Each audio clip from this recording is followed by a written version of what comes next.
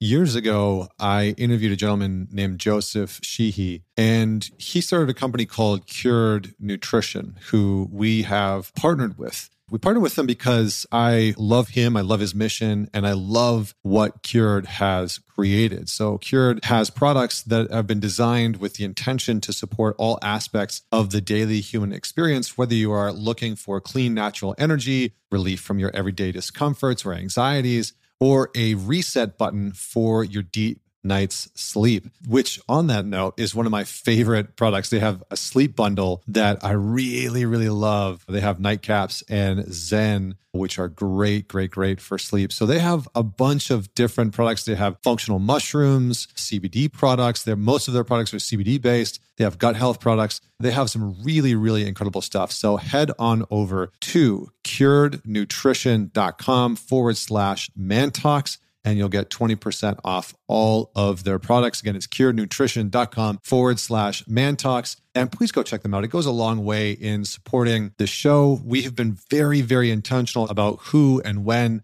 we bring on partners. Please go check them out. Again, cured, CURED, nutrition.com/mantalks. All right, so today we're going to be talking about something that I have labeled the epidemic of male vacancy. And I haven't heard anybody talking about this, but I think there's people that have been talking about different parts of it over the last couple of years. I'm going to try and consolidate it in. I'm going to be talking about why this is happening, what it looks like, and some of the contributing factors, but also what we can start to do about it. Before I get into that, though, I would love to hear your thoughts. So as you listen to this, as you watch this, please share your thoughts. If you're watching me on YouTube, share your thoughts there. I love reading your comments. You guys have some really, really phenomenal insight into some of the things that are going on with men.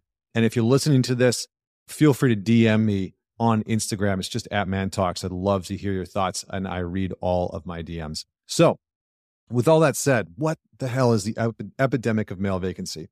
You have probably heard stats like 1 in 4 children will grow up in a fatherless home. There's a vacancy of fatherlessness. You've probably heard stats like in the next 5 years, for every 1 male graduate from universities and colleges in America, there will be 2 female graduates from university and colleges, meaning that men are graduating less. Men are actually enrolling less into colleges and universities than ever before. So there's a vacancy in continuing education. Then you look at stats around men in the workforce, and there's been some really great research that's come out on this that has shown that something like 7 million men in America that are eligible to work, that are of eligible working age between the ages of 24 and 55 are not working, and they're actually not searching or even looking for a job.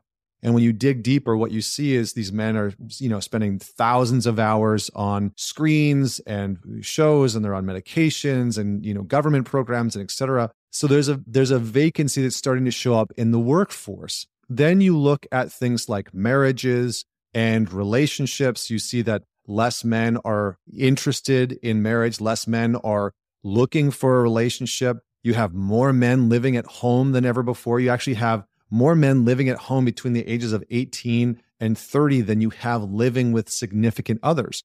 So there's a vacancy of men in so many different parts of life, right? From higher education to fatherhood, to the institutions of marriages, to the workforce. You have men vacating a lot of these places.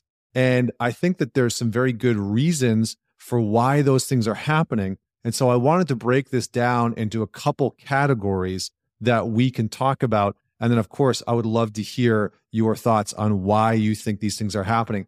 But first, I just need to preface this. Number one, I want you to know that if you're a man and you're watching this, you're listening to this, and you're hearing me say these stats, I am in no way blaming you. I do not think that the whole blame game, finger pointing, this is your fault, men need to pick themselves up by their bootstraps bullshit is helpful, right? Maybe in some ways individually, yes, of course, getting your life together, getting yourself into better shape, getting a good education, starting a business, these types of things, pursuing your interests, those things are, of course, meaningful, they're productive, they're important, and they're very beneficial for your life. So this isn't to say that you getting your shit together isn't meaningful or helpful individually as a quest, as something to do in your life, as a direction and an aim, that can be incredibly purposeful. But when it comes to this conversation, I'm not putting blame on you as an individual because I don't think that's helpful. And secondly, I'm also not, just so we're clear, going to point my finger at women, because I think a lot of the times in these conversations, what ends up happening is two things. Number one, men are told, pick yourself up by your bootstraps. What did you do to cause this, right? This is all the patriarchy's fault. Or the conversation is, well, this is because of the rise of feminism, right? This is women's fault. Or, the sexual revolution caused this. And while there are contributing factors from a lot of those things, oftentimes what happens in this conversation that's complex, when we see men retreating from a lot of these spaces, a lot of these institutions, a lot of these social structures, people are looking for the single reason why it's happening, right? The smoking gun of what's causing this. And I don't think it's that simple. I think it's a little bit more complex than that. So let's dive in. I've broken this down into 3 categories: structural, social, and relational.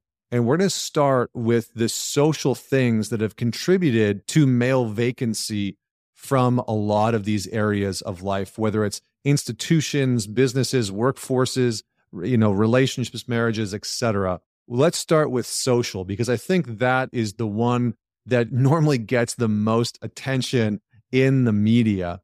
So first and foremost, we can look at the very real shifts that have come in the roles of men within our society since the sexual revolution, since feminism has come onto the scene. It's not to say that those things were necessarily bad. I'm not here to have a discourse or an argument or a debate about whether those things were good or bad. I'm going to leave the morality of the sexual revolution and feminism to the side for the moment, and just say what those things have done is unequivocally altered the role that men play within our social systems. And in some ways, they've been very good. In some ways, they've been harmful. But one of the things that's been a byproduct of that is that a lot of men socially have either felt or been told directly and indirectly that they are not needed, that they are not wanted. And I don't know about you, but as a man, when I'm told that I'm not needed and that I'm not wanted, I exit, right? If I'm working for a company and I'm told that I'm not valued, I quit. I'm out of there, right? If I'm in a relationship and a woman says, I don't need you, I'm like, well, then why am I here? So for a lot of men, there's this linear connection. There's this very direct relationship that we have to the places that we inhabit that's basically says, I feel a part of this. I know that I'm a part of this institution, relationship, structure, etc., by what I can contribute to it, by my role in contribution to it. And so if you as a man, if we as men are told individually or collectively that we're not wanted somewhere, that we don't belong, that we're not needed, then we're going to naturally step out of those systems, structures, relationships, etc., because part of our masculine core or masculine role for a lot of men is contribution. We like building, creating, directing, leading, etc. And if we're told that we're not needed or welcome in those environments, we will step out of them. So part of it is this social narrative that has become really prominent within our culture that is constantly telling young boys and young men that they are not needed, that they are not wanted. Then there's the social narratives of, masculinity being toxic. If you want to behave like a man, that's bad. If things associated with being a man or masculinity are bad or harmful, right? I mean, this was the case with the American Psychology Association saying that traditional masculinity is harmful. So I think for a lot of men over the past few decades, they've continued to hear these narratives that socially being a man, being male, being masculine is inherently bad or wrong or harmful or toxic. And that's not always the case. It's not that everybody's saying that, but you can't deny that that narrative has been very socially pervasive. Next is, from a social standpoint, I fundamentally believe that we are in one of the first times in human history where what it means to be a good man and what it means to be a masculine man has become more defined by the opposing sex and the opposing gender than it is by men, right? And so we're in this time where women have more say and are defining more strongly what, especially within social media and news and traditional media, that is very largely being dictated. What it means to be a good man, what it means to be masculine, what masculinity is. All of that is really being defined predominantly by women and by the feminine or female narrative. And largely what this does is it says in a very sort of simplified way, and I know that I'm simplifying and generalizing it, but what this narrative says is you as a man would be better if you just acted more like a woman, and you would have an easier, better life, and they would have an easier, better life if you just acted more like a woman. Now, the jury is still out on that, but the premise in sort of sum is you should be more emotional, you should have more emotional intelligence, which isn't necessarily a bad thing, right? You as a man having emotional intelligence is great. There's nothing wrong with that. I would advocate for that every single day of the week. I do think that there is an immense amount of value in that. But socially, telling men to be less masculine and that masculine qualities or traits are somehow bad, right? It has become more socially acceptable. And I think I'll summarize it like this.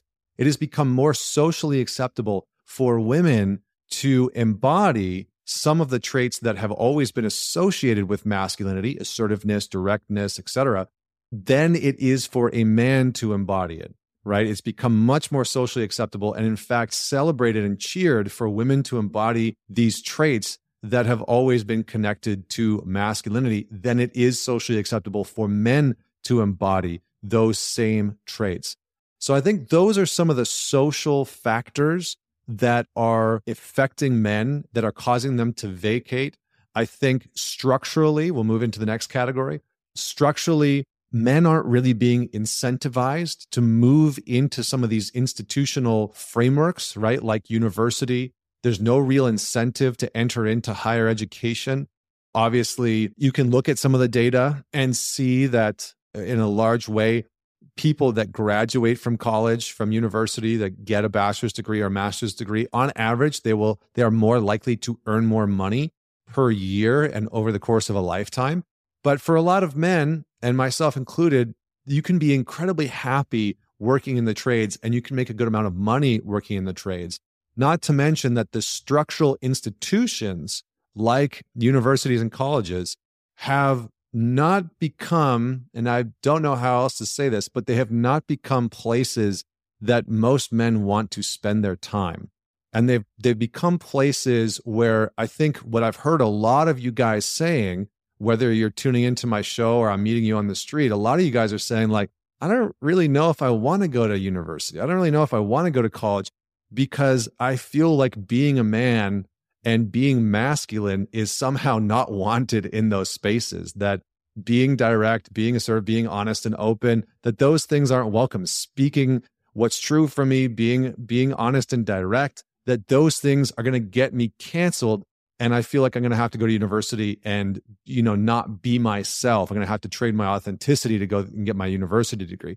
So I think that in some ways, college campuses are shooting themselves in the foot and institutions are shooting themselves in the foot from attracting more men and incentivizing more men from actually entering into those systems. And again, like I said, right now in some of the colleges that you see around America, you have for every one male graduating, 2 women.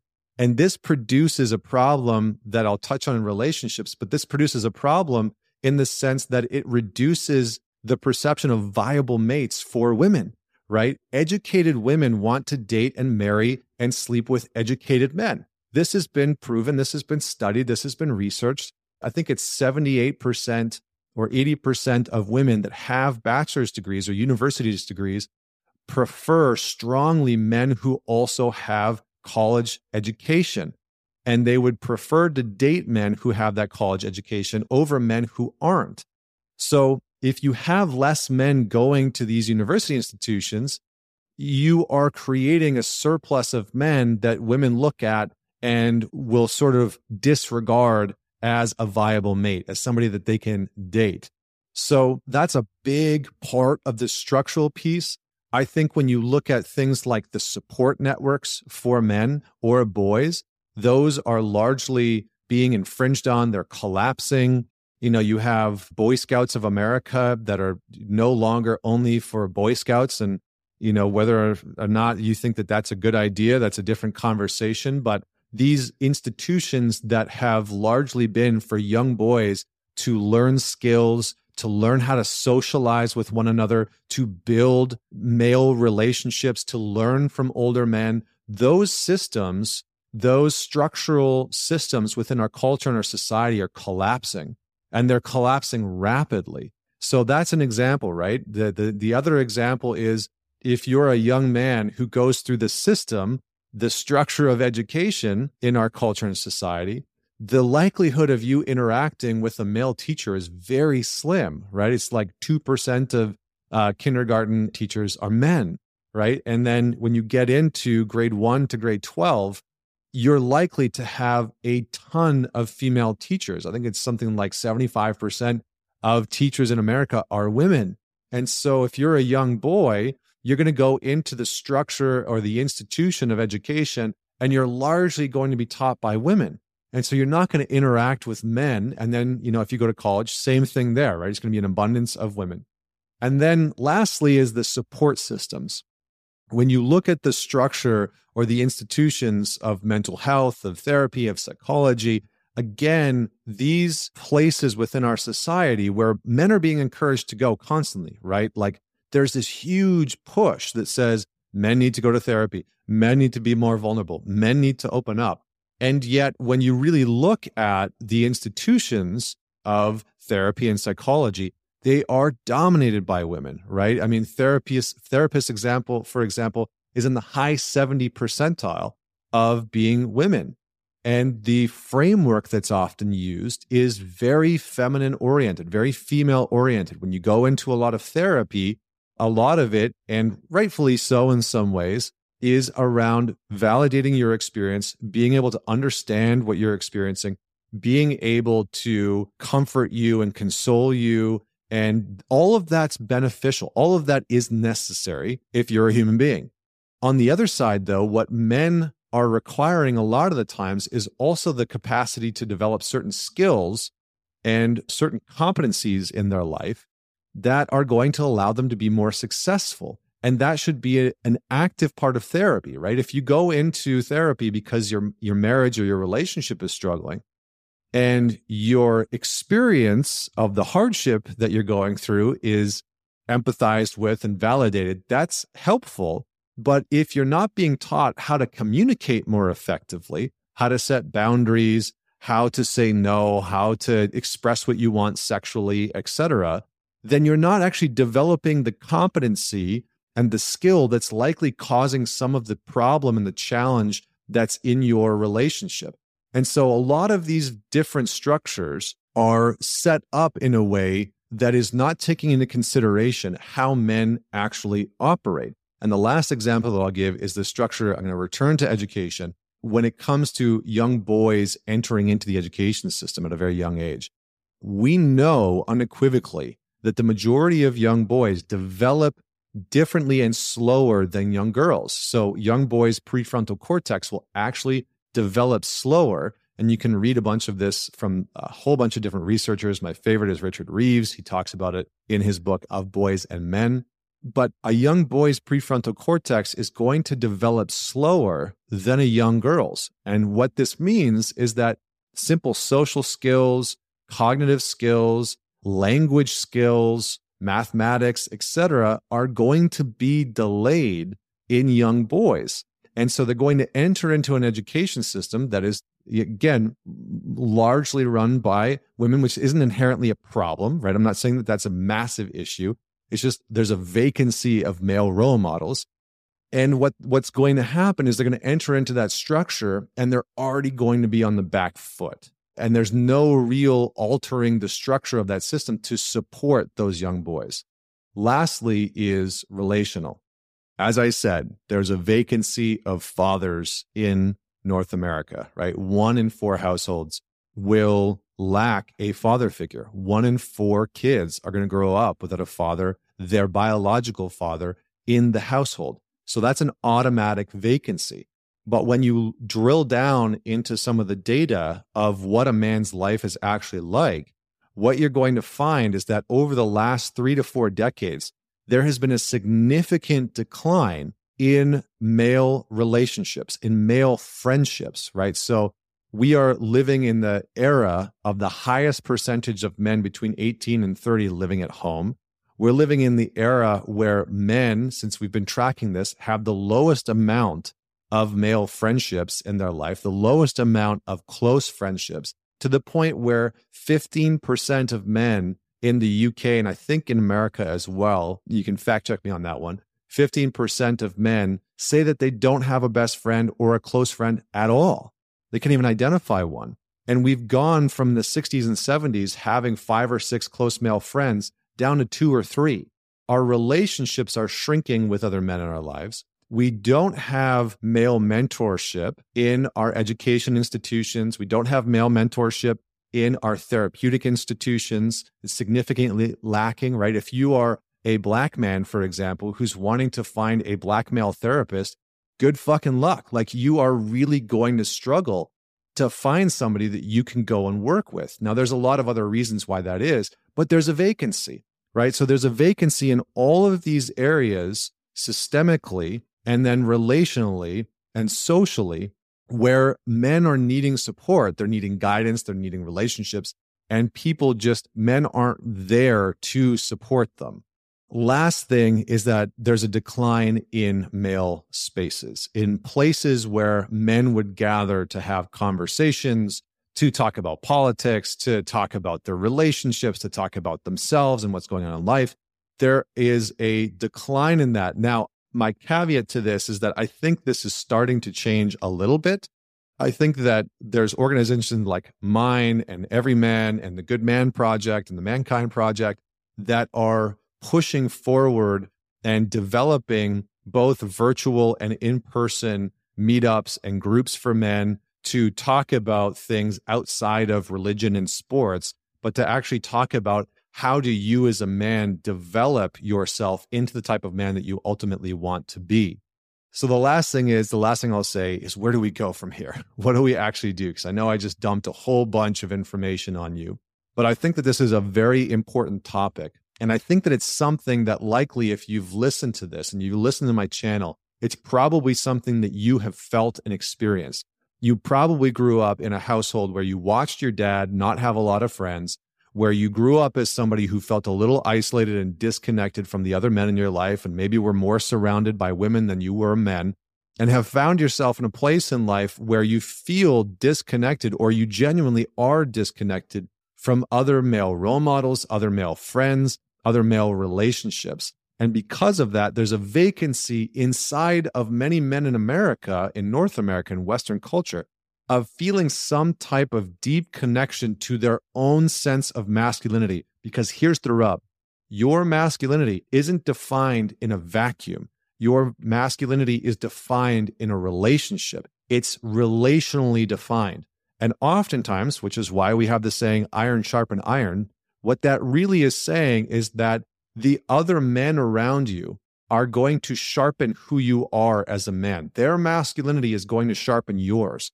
And so when we strip ourselves, and when we create these vacancies socially, structurally, and relationally within our culture, what we do is we actually remove the sort of grinding stone for our own masculinity. We remove the opportunities for us to learn from mentors. We remove the opportunity for us to sharpen our edge against other male friends and men in our lives, to challenge one another, to support one another. And we remove the chance for us as men to actually continue to uphold what it looks like to be a good, healthy, strong man, and to be able to define and refine some of those things on our own as a collective, because you cannot do it alone. This lone wolf mentality, as we all know, does not work. So with all of that said, there's much more I could share. I will stop there, and I would love to hear your comments. Please man it forward. If you found this conversation to be helpful, share it with a buddy. get his thoughts, have a conversation with him, right? Man it forward, share it with people in your life, and see what they think. See what they agree with and disagree with. They don't have to agree with everything. And DM me to let me know your thoughts. On Instagram, it's @ManTalks. Thank you so much for tuning into the Man Talks show. See you next week.